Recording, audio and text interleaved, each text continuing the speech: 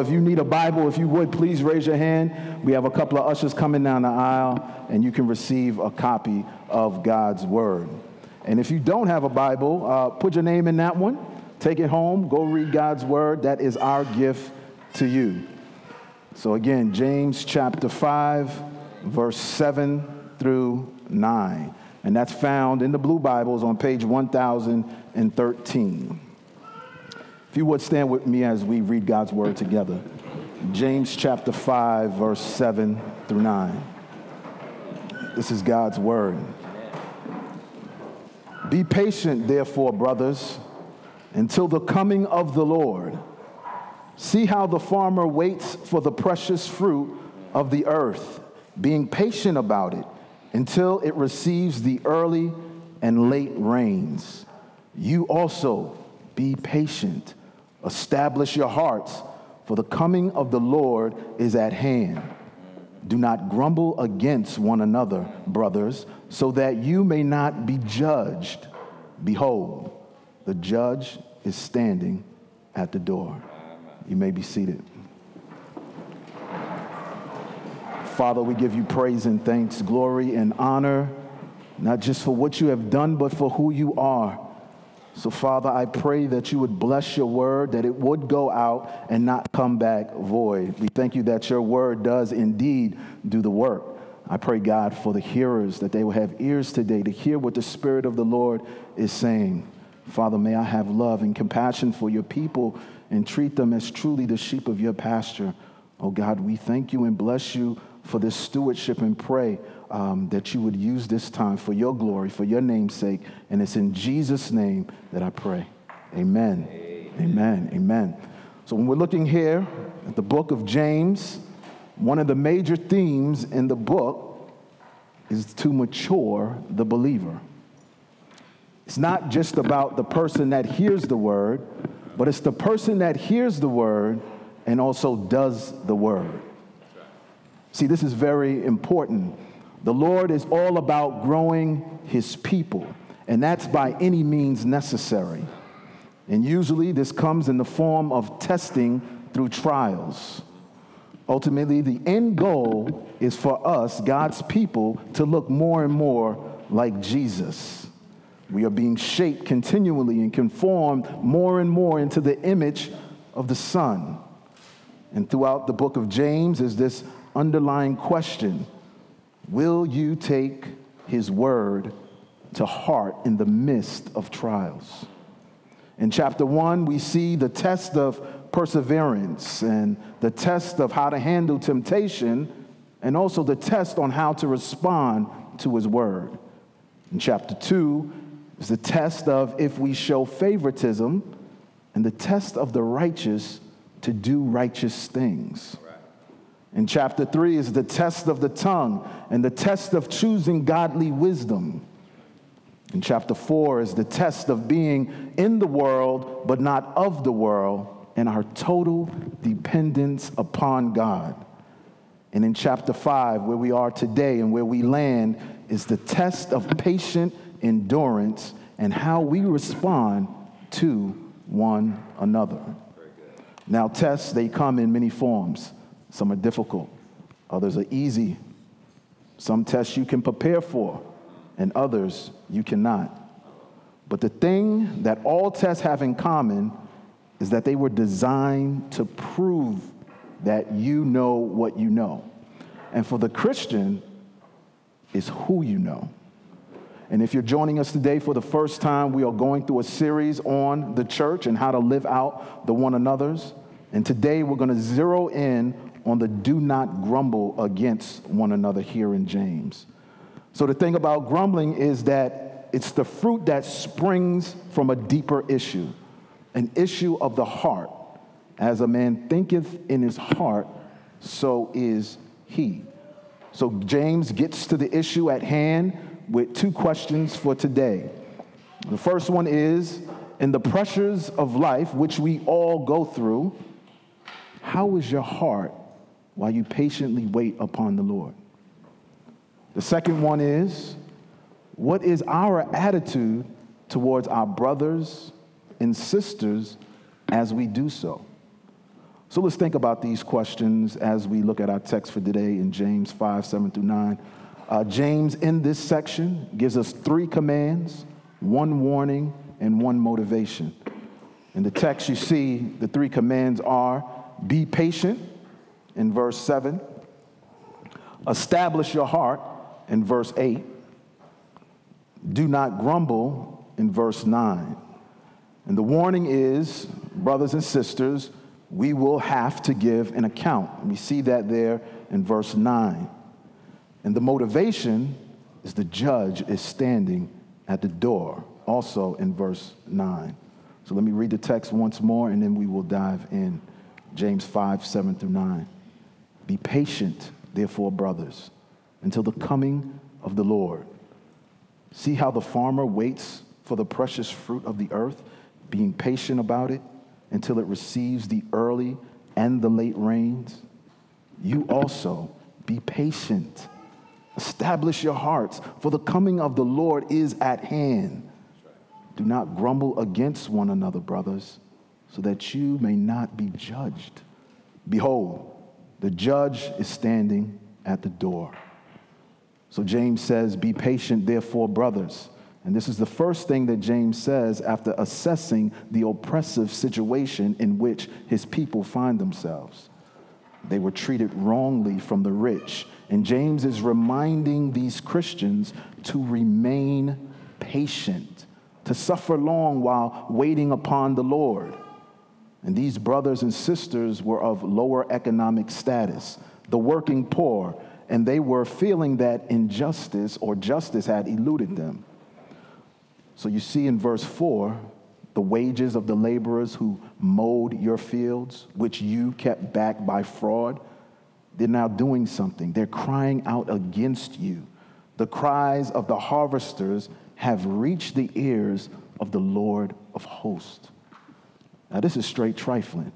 These brothers who worked hard to earn a decent day's wage, and rather than receive what they earned, the rich held back on the money. In fact, he defrauds them, which indicates that this was through some type of deceptive means. So in other words, they pulled the okie doke on them. But 2 major things we notice in this passage, or in this section here, that God sees the injustice that is done, and God will fight their battle. Now we see this just in the name of the Lord of hosts.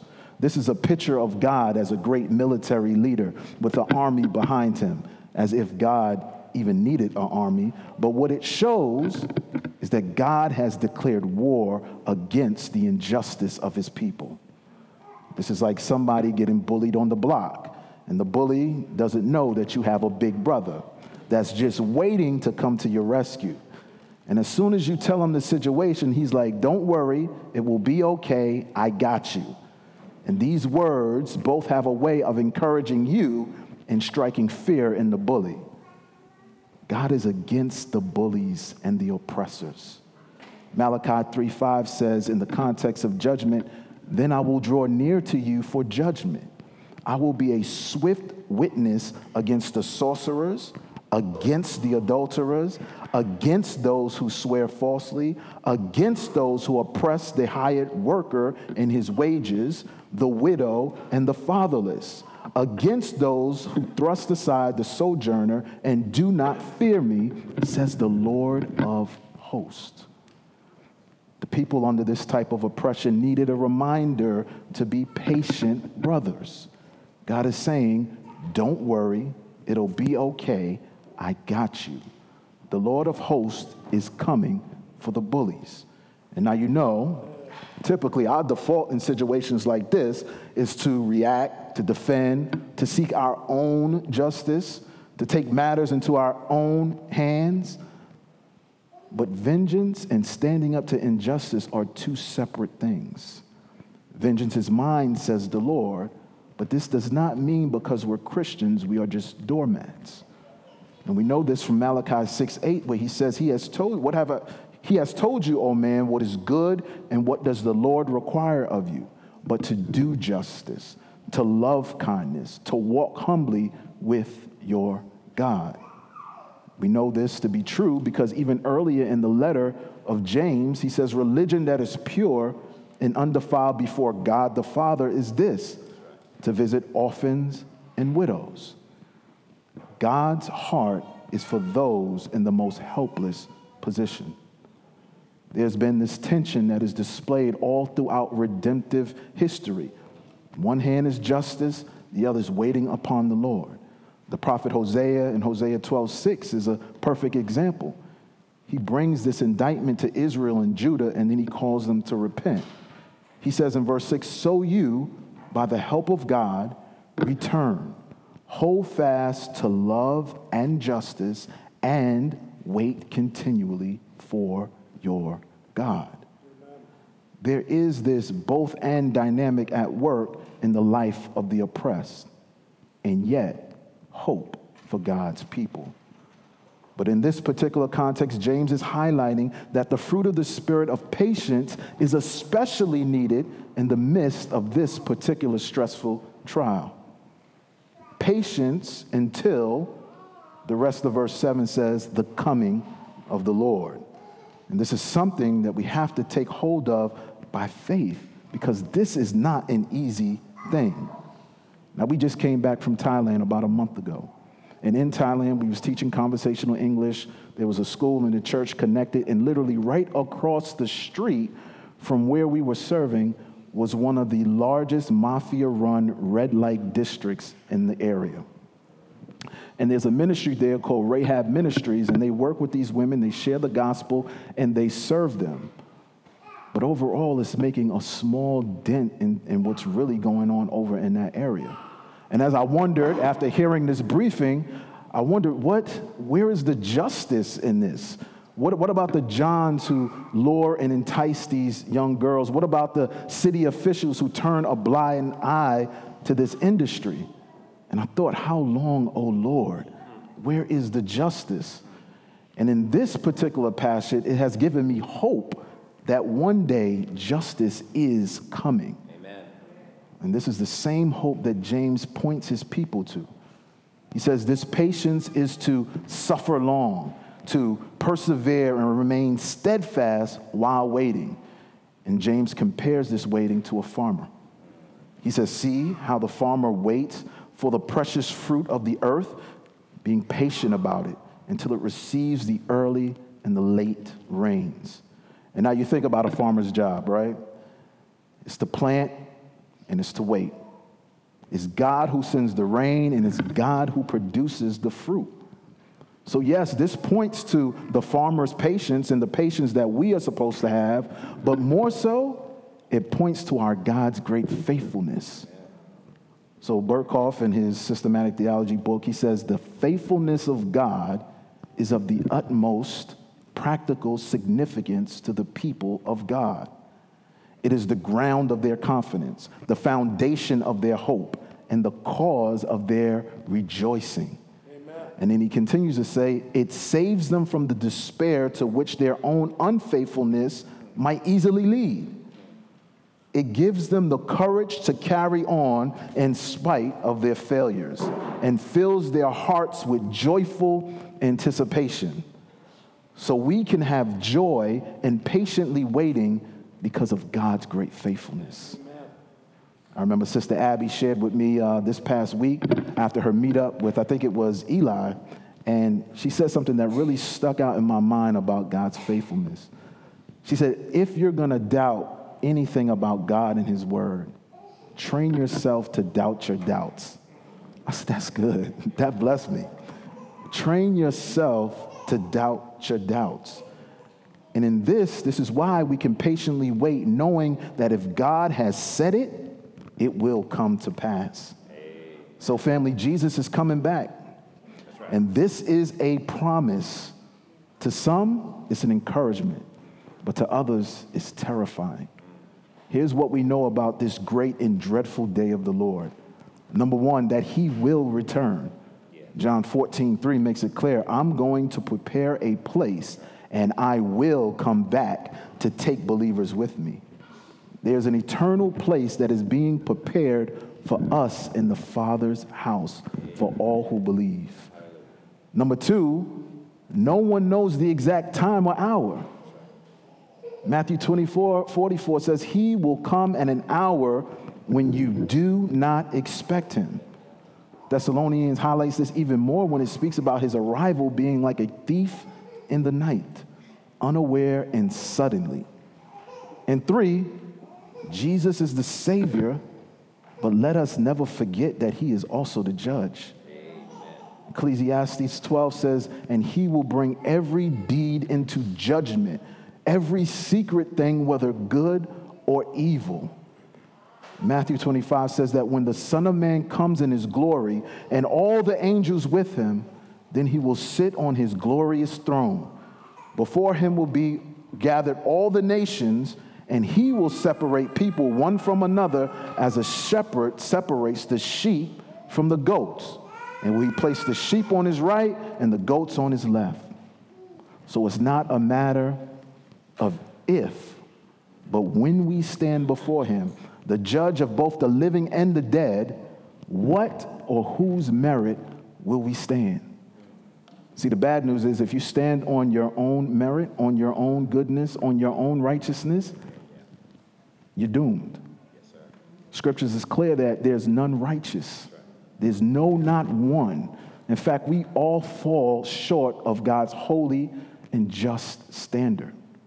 We would be condemned to hell. And hell is a real place, family. Contrary to popular belief that hell is a gangster's paradise, it's not. The way the Bible describes hell is that's where the flames are not extinguished, where the worm dies not, eternal darkness, and weeping and gnashing of the teeth. See, we have to pause to talk about this bad news so that the good news can be exceedingly good. Amen.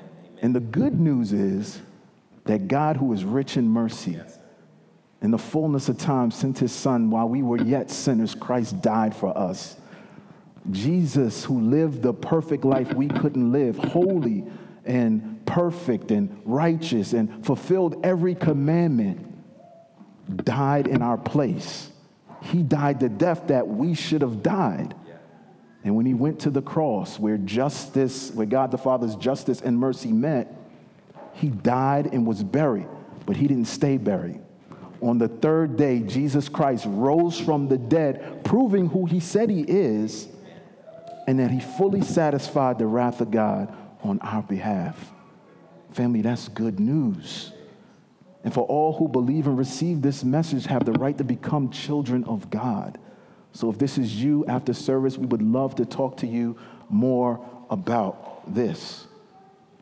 So then James, he goes back to the close of the farmer's analogy, and he says in verse 8, be patient. And this is not a passive waiting, but an opportunity for us as believers to strengthen our hearts.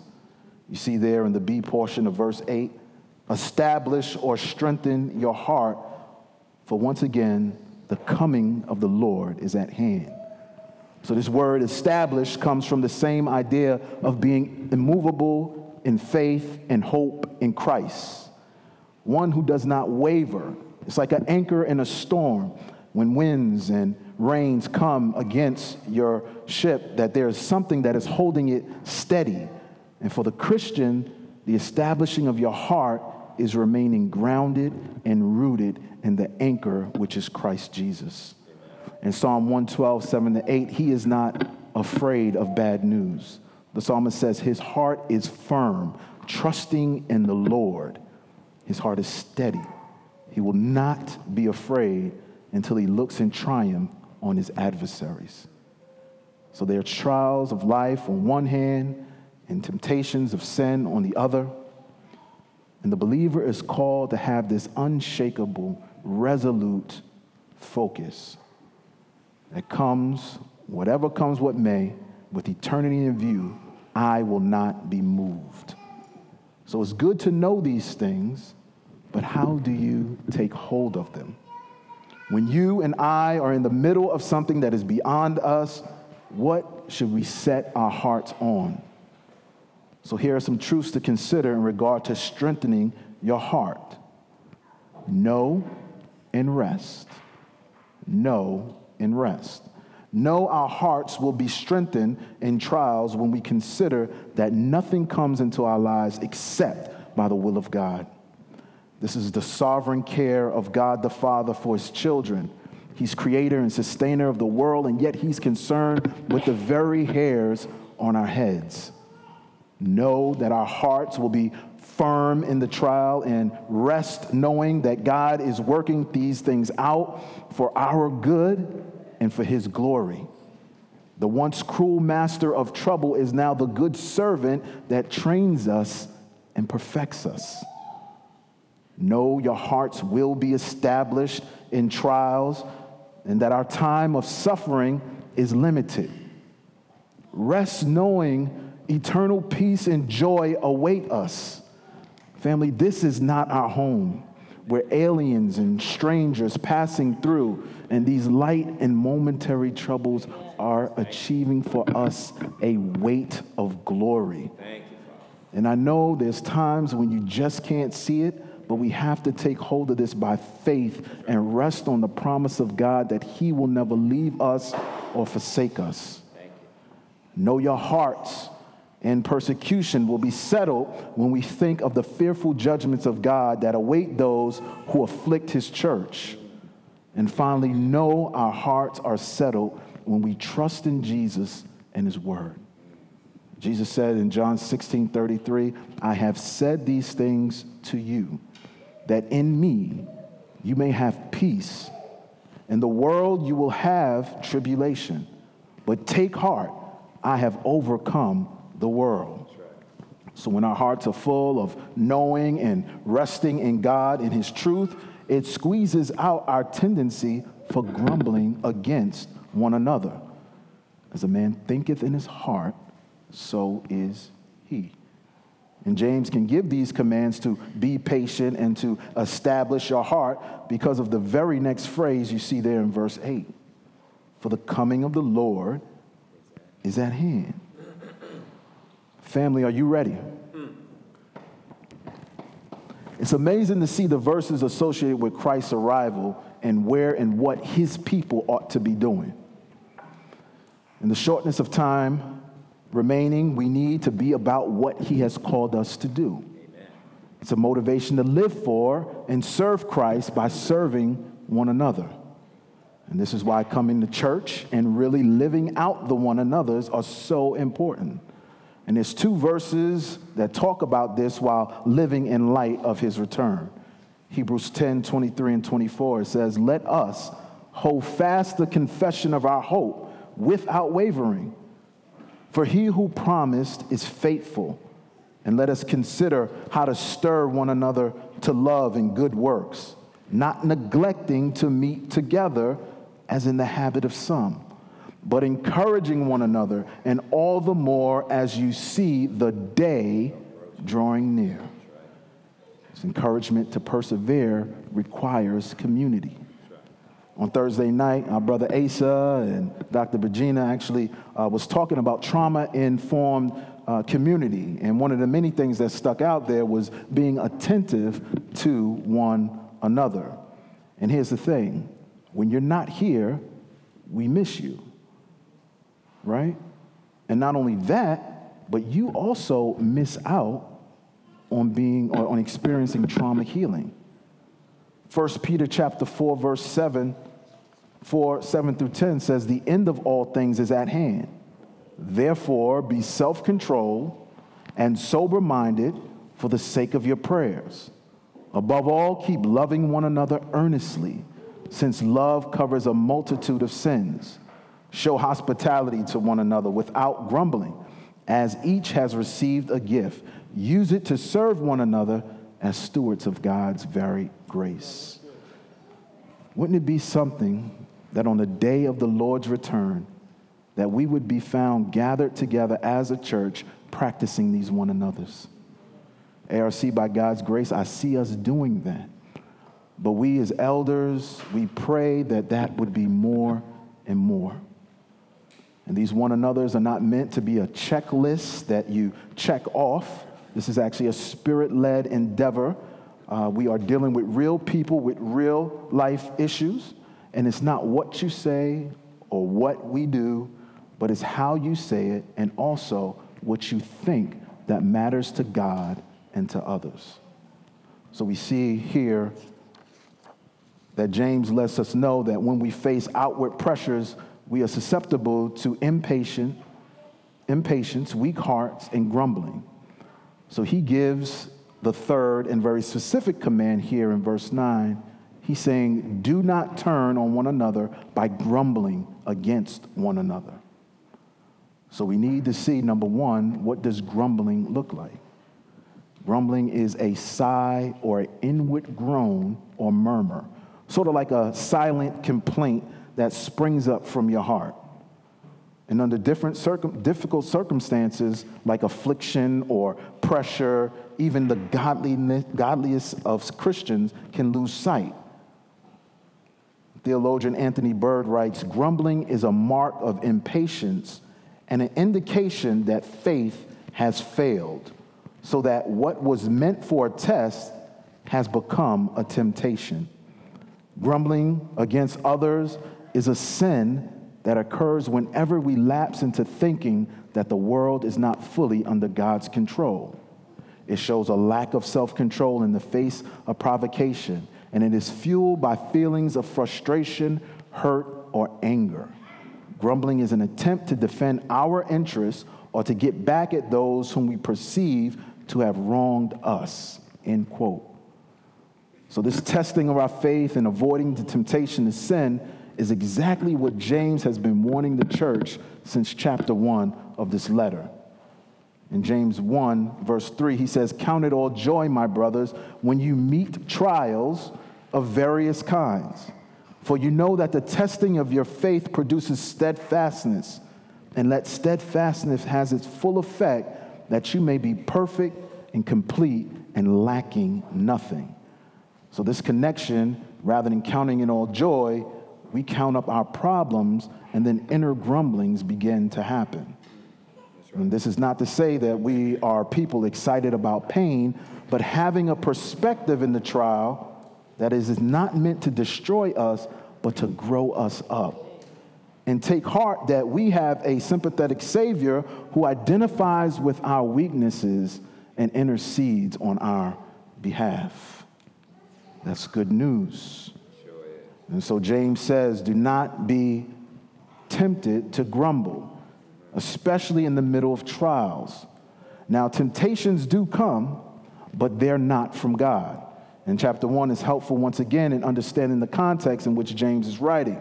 He says in verse 13, let no one say when he is tempted, I'm being tempted by God. For God cannot be tempted with evil, and he himself tempts no one. But each person is tempted when he's lured and enticed by his own desire. And then desire, when it has conceived, gives birth to sin. And sin, when it's fully grown, brings forth death. So the trials they were experiencing was only a test to make them look more like Jesus, not more like the devil. And they had to pray for wisdom to discern the difference between the testing of their faith and the temptation of their flesh. And now he's telling them, do not grumble against one another. So when he says brothers in chapter 5, verse 9, this is a very real threat to the unity of the church and the consequences of the individual. Now, this letter he calls a family meeting. Notice the amount of time he uses the word brother. It's really 4 times in the span of verses 7 through 12. Now, some commentators, when looking at this verse, would say that the grammar that's used would indicate that this was a common practice that was taking place among them. So James is not saying, don't do this. He's saying, stop practicing this. So with that insight, does this mean that as Christians we can never complain? Well, Romans 8:23 says, not only the creation, but we ourselves who have the first fruits of the Spirit groan inwardly as we wait eagerly for the adoption as sons, the redemption of our bodies. Psalm 142 says, with my voice I cry out to the Lord. With my voice I plead for mercy to the Lord. I pour out my complaint before him. I tell my trouble before him. And when you think about the Psalms of lament, the Holy Spirit is, in a very real sense, teaching us through the Psalms how to express ourselves in faith to God. In sorrow, in Psalms 137. In anger, in Psalm 140.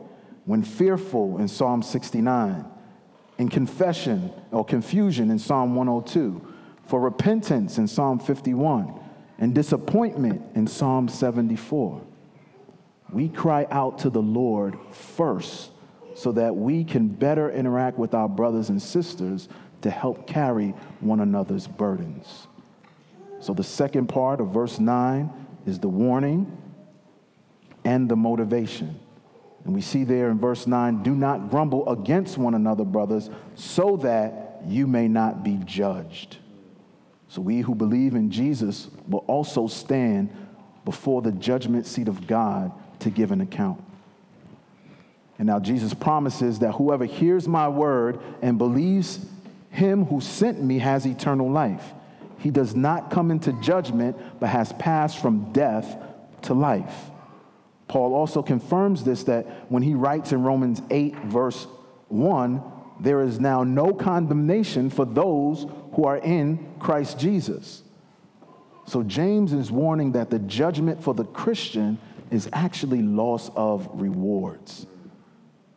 2 John 8 says, watch yourselves so that you may not lose what you have worked for, but may win a full reward. 1 Corinthians 3:13 says, each one's work will become manifest, for the day will disclose it, because it will be revealed by fire. And the fire will test what sort of work each one has done. If the work that anyone has built on the foundation survives, he will receive a reward. If anyone's work is burned up, he will suffer loss, though he himself will be saved, but only through the fire. So James links this directly to the loss of rewards with grumbling, the very thing many of us may have taken for granted in the church. So when we make a practice of inward, unexpressed grumbling against a brother or sister in Christ, we behave in a way that is inconsistent with our profession. So 3 things this communicates when we grumble. 1, it communicates rejection of the very people for who Christ died for. And at the same time, forgetting that Christ has accepted us and them with all their faults. Number 2, we elevate ourselves as better than and forget Christ's patience with us. Number 3, we forget that God is sovereign over those he has called as members of his body. So think about this. Your brother or sister here at ARC is your brother or sister by God's design. We should steward them as gifts from God and do not grumble against them. The reality is, if we grumble against the gift, what are we communicating to the gift giver, which is God himself? And with this perspective, it better helps us appreciate the reason for the warning in verse 9. The command to be patient, establish your heart, don't grumble. The warning, lest you be judged.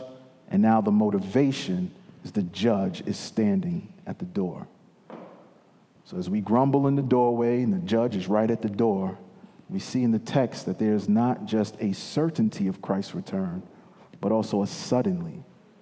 His return is as close as our very next breath. And when James says, behold, he is saying, listen up, pay attention. God has not forgotten, and he will bring all things into judgment. And James asks an important question of the church that has significance for us today. In chapter 4, verse 1, he says, what causes quarrels and fights among you? Is it not this, that your passions are at war within you? You desire and do not have, so you murder. You covet and cannot obtain, so you fight and quarrel. You do not have because you do not ask. And you ask and do not receive because you ask wrongly, to spend it on your own passions. Now notice the outward conflict always starts inwardly. It causes fights, quarrels, and it even affects our prayer life.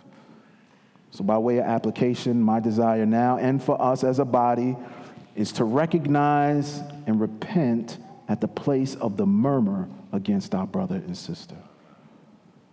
What are your passions? What are secondary issues that you have elevated to the place of first importance? Has it resulted in the breakdown of unity or grumbling or a break in fellowship? Is it politics, misunderstanding and communication, mannerisms that may rub you in the wrong way? Is there envy? Is there jealousy? Is there resentment, pride against your brother or sister? Even husbands and wives, have you had some level of bitterness toward your spouse that has resulted in this type of inward grumbling that causes division even in the same household? What would it look like if we serve and treat and love one another as if Jesus was coming back tomorrow? How would it inform the way we preach and teach on Sunday, sing in the music ministry, serve on the hospitality team, teach in children's ministry, usher and greet guests, check the sound in the sound ministry? How would this inform the time we spend with our children, our spouses, our brothers and sisters, and even the lost? This secret grumbling and murmuring may go unnoticed by people, but they never go unnoticed by the God who sees and hears all. God opposes the proud, but the good news is he gives grace to the humble. So we may walk in grace. We pray that that would be so while we wait patiently upon the Lord, while we strengthen our hearts, not grumbling against one another, and knowing that Jesus is coming soon. Let us pray. Father, we thank you, Lord. We thank you for your word. We thank you that it's living and it's active and it's sharper than any double-edged sword. It's able to divide between bone and marrow, soul and spirit. And it is a discerner of the thoughts and the intent of the heart. So we thank you, Lord, that your word does the work, and it does surgery in our heart, Lord. Transform us, change us from the inside out. Help us not to grumble against one another. Help us to establish our heart. Help us to look for your soon coming. Oh God, we love you, and it's because you first loved us. And we pray all these things in Jesus' name. Amen. Amen. Amen. Amen. All right. At this time, we're going to prepare for communion. So if you would, please stand. And within your program, we have the covenant there.